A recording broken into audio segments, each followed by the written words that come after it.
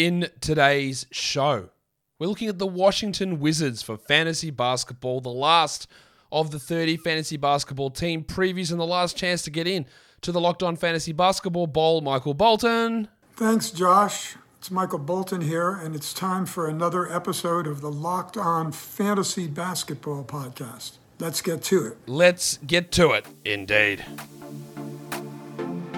You are Locked On Fantasy Basketball, your daily fantasy basketball podcast, part of the Locked On Podcast Network.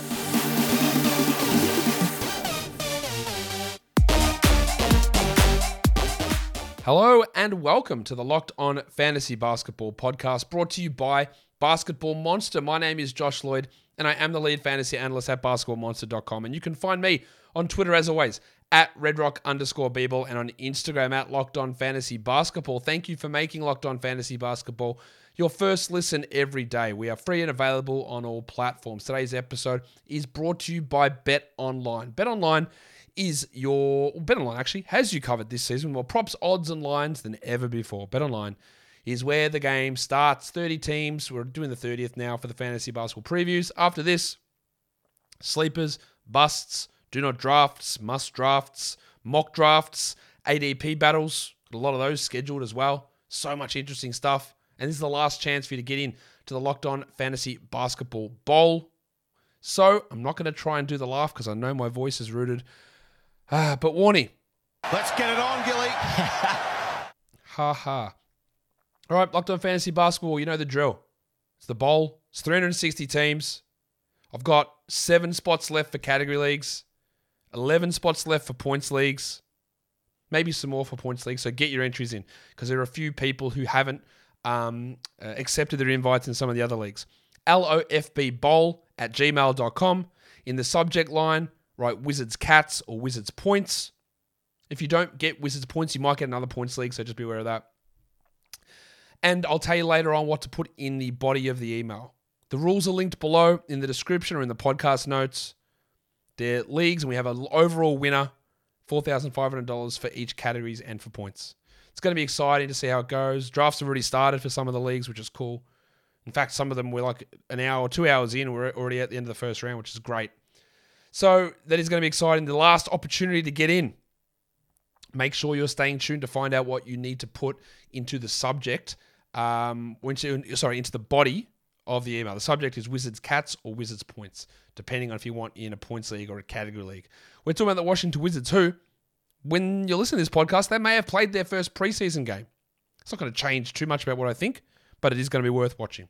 Over in Japan against the Golden State Warriors. The fact that they're playing a preseason game in Japan leads further credence to my idea that they drafted Rui Hachimura and played him as many minutes as they did because they just wanted the Japanese market. And that's unfair to Rui, perhaps. But I wouldn't say that he's good enough to have deserved all the minutes he's gotten over those first few years. And we'll see whether he gets entitlement minutes again this season. But yeah, we'll see. Schedule breakdown. 52 quality games, it's marginally above average. 14 back-to-backs, marginally above average. So it's fine, sort of in the middle. Their fantasy playoff schedule is sort of that as well. If you end your league on March 19th, which again is the date that I recommend ending, March the 19th, 10 games. 3, 4, and 3 is the schedule. If you end on March 26th, it's 11 games. 4, 3, 4. And if you end Yahoo default, it's 10 games. That's not that good. 3, 4, and 3. So sort of middle to below average in playoff scheduling for the Washington Wizards. What are the pressure points with this team? Well, Bradley Beal was bad last season, really bad. A couple of years ago, he averaged 30 points a game, was like a top 15 player. His shooting was really poor. Was that the wrist injury, or did he just drop off? There are a couple of things with Beal. I do not think he's got an ability to get back to where he was 2 years ago. He did that on a career-high steal rate. I don't really think that comes back. He did it on really high usage and 30 points per game. I don't think he's a 30-point-per-game scorer with Porzingis and Kuzma in the lineup as well.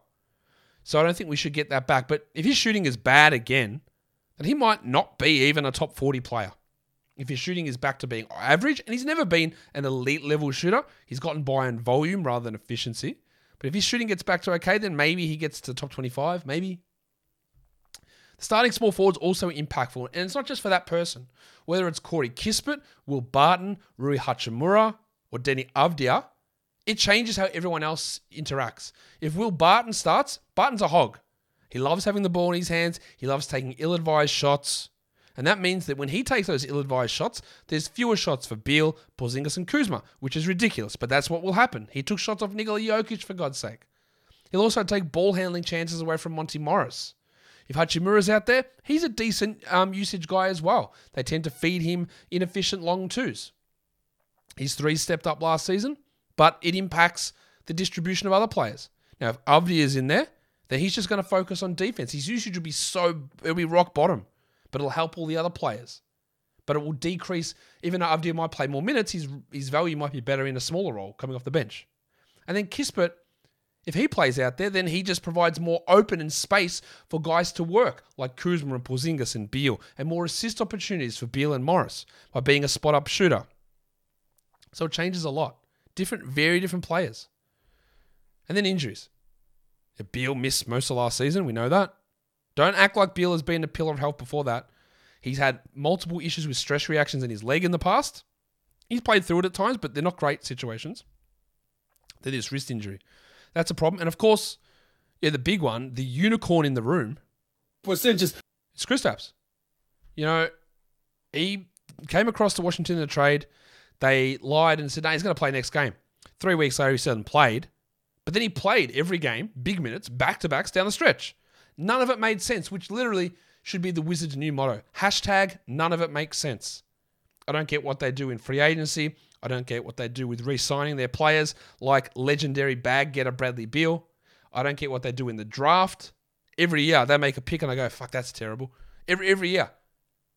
Maybe Denny Avdiya wasn't terrible, but every year I go, oh, what are you doing? What are you doing? Oh my God, what are you doing? That's my idea with nearly everything this team does. And I think it might be more of the same again. Yeah, that was that Porzingis stuff. But yeah, if he's healthy, a top 15 season is actually legitimately possible. The problem with Porzingis, we didn't get to see him really do it all with Kuzma or with Beal at all. They've never shared the court. How does it work? And can his knees actually stay healthy? I don't know. Maybe new sexy Porzingis with the beard is going to be more rugged and staying out there longer. I doubt it, but when you've got persistent knee problems, it's hard for that to get better. But what if he plays 70 games? I think there's so much value with him. So much. And his absence, though, much like when we're talking about the replacement or the starting small forward, if Porzingis is out, then Beal goes through the roof. Kuzma goes through the roof. Hachimura gets a bump. Barton gets a huge bump. Daniel Gafford becomes an absolute must-roster player. There's so much stuff changes with Porzingis and his injuries. And we really do need to pay attention to that. And we hope he gets through it, but when he's out, so much stuff changes for so many other people. The one thing that never changes is Bet Online, the #1 source for football betting info this season. Find all the latest player developments, team matchups, news, podcasts, and in-depth articles and analysis on every game you can find. Got some college football action I'm going to tell you about today. Let's have a look. Let's pick a random college game we've got over at Bet Online. Any of these games good? None of the ones I'm looking at. Oh, we go. LSU Auburn. The Tigers are 8.5-point favorites. Which Tigers, you ask? The LSU Tigers are 8.5-point favorites over at betonline.net. And it's not just that. Matchups, news, podcasts, analysis, everything you need, including live betting, esports, up-to-the-minute scores, everything's out there. The fastest and easiest way is BetOnline to check on all your favorite events like baseball, boxing, MMA, and golf. So head to betonline.net or use your mobile device to learn more. BetOnline is where the game starts. So breakout candidates. Guys that I think we might be talking about a little bit more highly during the year. I think it's an opportunity for Denny Avdiya.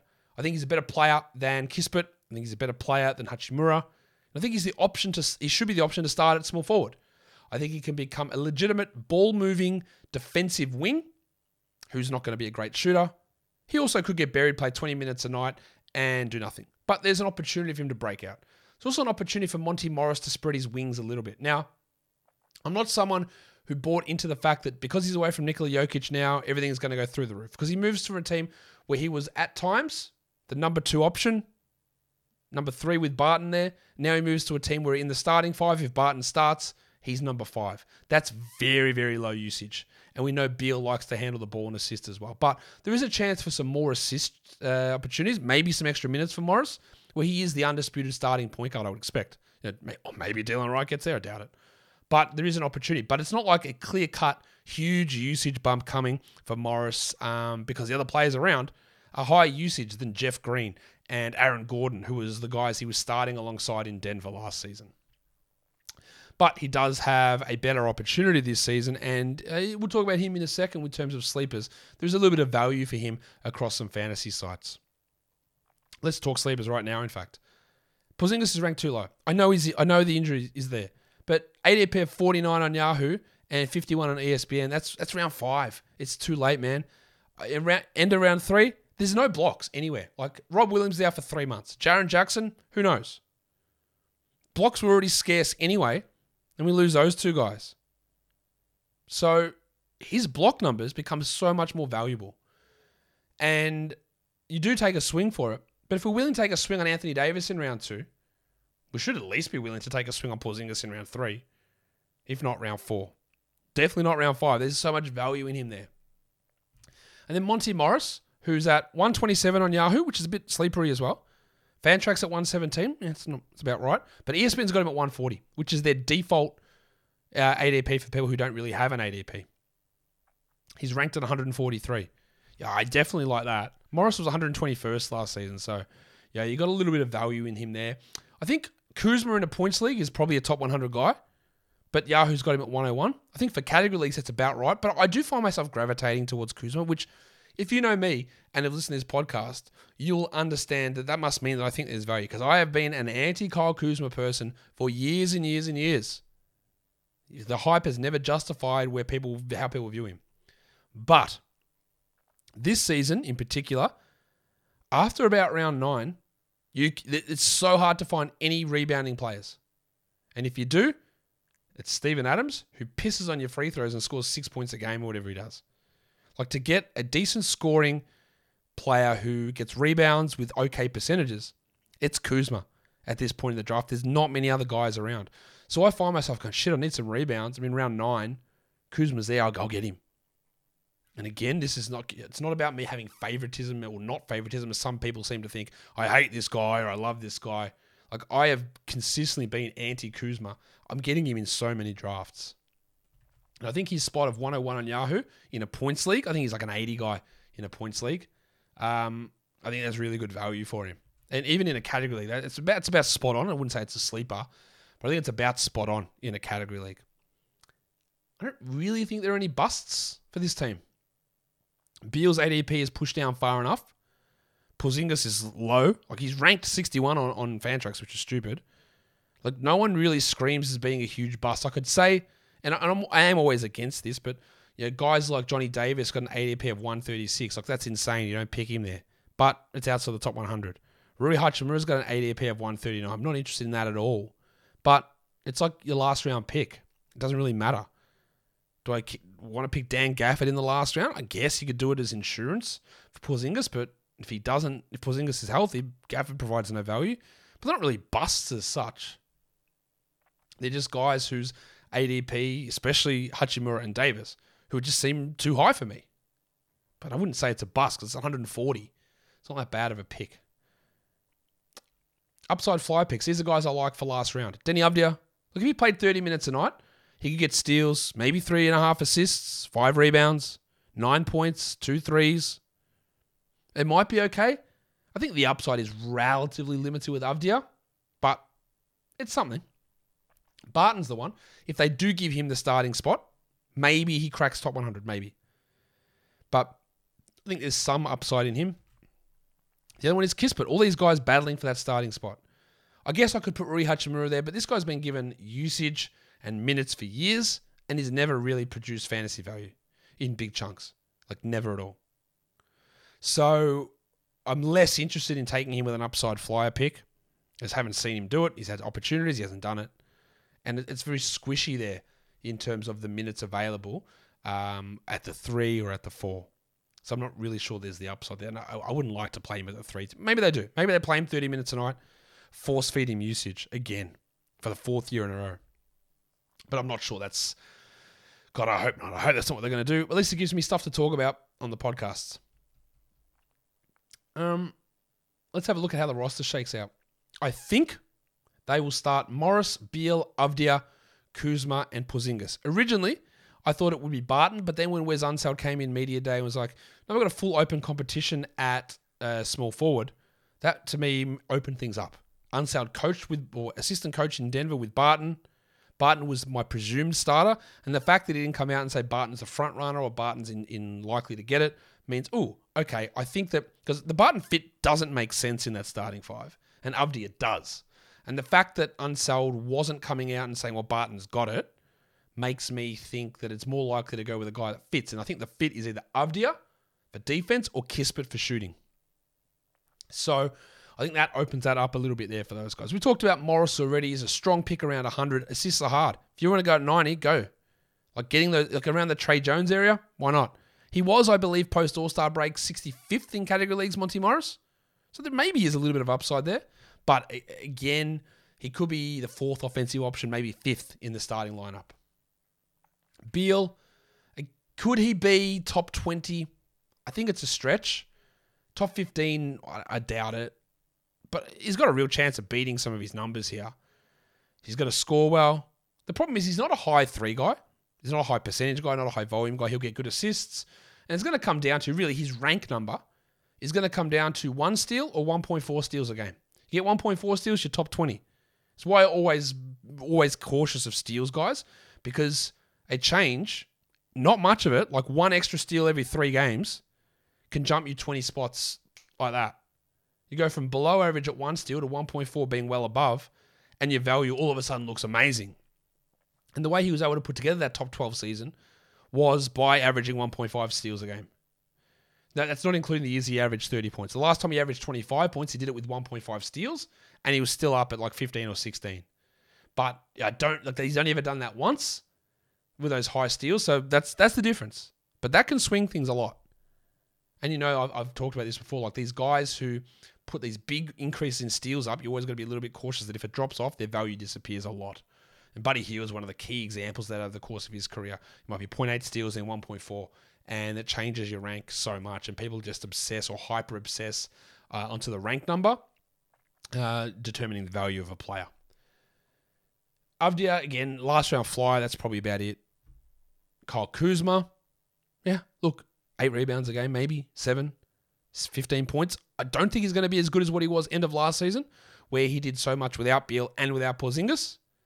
But I think he's solid enough, and he's done enough to be the starting power forward playing 30-plus minutes. How he can fit with those other guys still remains a question, but I do like him late. And then there's Porzingis, who we have spoken about many times already. I think there's tremendous value in him as a draftable player. Upside is huge. It's so big. Now, I don't know whether I don't think he does what he did end of last season when Beal wasn't there and Kuzma wasn't there as well. But 20 and 8, 2 threes, 2 blocks, 45, 85. Why not? Why is that not possible? The thing you got, is it 65 games or is it 50 games? Because if it's 65 games, he pisses in the third round. Like, pisses it in. If it's 50 games, then you are around that 5th round area. But I find it hard to see any downside in picking him at pick 50, where his current ADP is on multiple sites. Barton's that last round flyer in case he gets a starting job.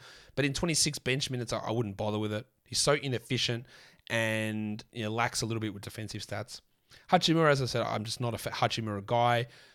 He's not a good category league player. He lacks in steals and blocks. His 3-point shooting percentage was good, but the volume was low, even though it did improve. And he just needs everything to go his way. He's going to need Beal or Porzingis to be injured, or Kuzma to be out, and him to become the second offensive option to really have a crack at value. And that's just too many things that need to happen for him to become that player. Gafford's an interesting one, because if he starts, he's a top 80 guy pretty easily. Last season, they made some ridiculous decisions to keep him out of the rotation and start Bryant and Harrell, 2 guys who aren't on the team anymore, when Gafford was clearly the best center of the group. Got no problem with them bringing in Porzingis and starting them over Gafford, because he's clearly better than Gafford. Right, but Gafford's pretty good. And if he had to start, if Porzingis is out, the other centers are a nobody. Like Isaiah Todd, who's more of a 4. Anthony Gill, the original user of this soundbite. Let's get it on, Gilly. They're not centers. So Gafford would probably play 30. And you'd smash the top 80, maybe top 70. Is it worth having him on your team, waiting for a Porzingis injury? That usually doesn't go well. Look at Andre Drummond last season. You have him there, then when Porzingis is out, you get him. But if you're in a situation where you're in a weekly lock league, a Roto Games Cap league, an extended bench league, where instead of a 10-3 split, you're at a 10-5 split, where holding guys on the bench becomes more viable because you don't use every single slot every single day, then he's a great guy to hold on to. Through the roof upside with a guy who's got bung knees in front of him. It's amazing. But it's got to be the right spot. If you're holding on to him, he's playing 15 minutes a night, 5-6 weeks in a row, you're wasting a spot. But if everything else on your team is super strong and you can afford it, do it. So it's all going to be about individual league settings, how strong you. If you're struggling and you're losing matchups because you've got Gafford there, well, you've got to get rid of him. But if you're winning and you can hold him, then it's interesting, isn't it? Dylan Wright, I think, is a really good player, but there's just too many guys in front of him here. We know when he's had opportunities in the past, like in Detroit a few years ago, you start him, he gets steals, he gets assists, he can hit some threes at times, he rebounds, he's really good. But it would need Morris to be out and probably another starter to be out for him to maintain that or achieve that value. Corey Kispert, just in the long litany of Wizards players I didn't like when they drafted. He's an older guy who can hit some threes, but I don't know what else he does at this stage. And the fantasy game's not ideal, and the opportunities are going to be limited this season, I believe. Taj Gibson's here. My bad. Taj Gibson's the third string center. Anyway, Gafford will still play 30. Gibson's an emergency guy. Johnny Davis, again, a first-round pick that I hated from them. I just don't see where he plays.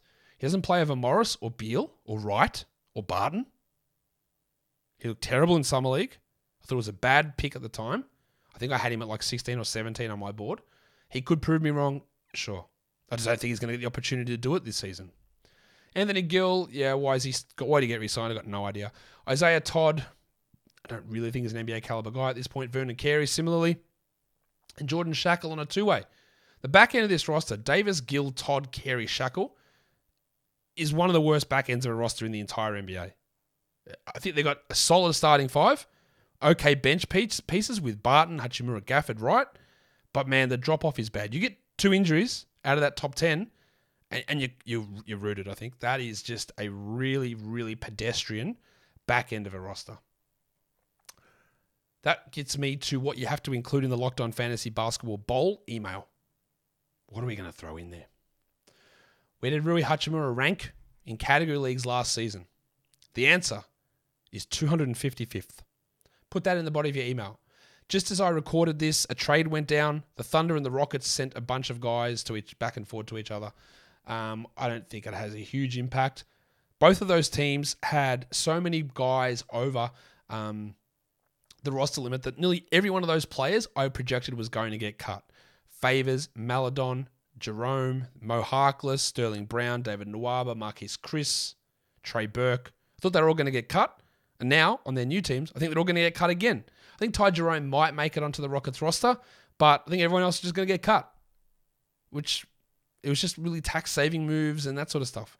Maybe Jerome or Maladon makes the roster, but a lot of guys need to be cut. All those guys I'd projected to get cut, apart from Harkless, and now I think Jerome stays, but that's about it. They're all going to go, I think.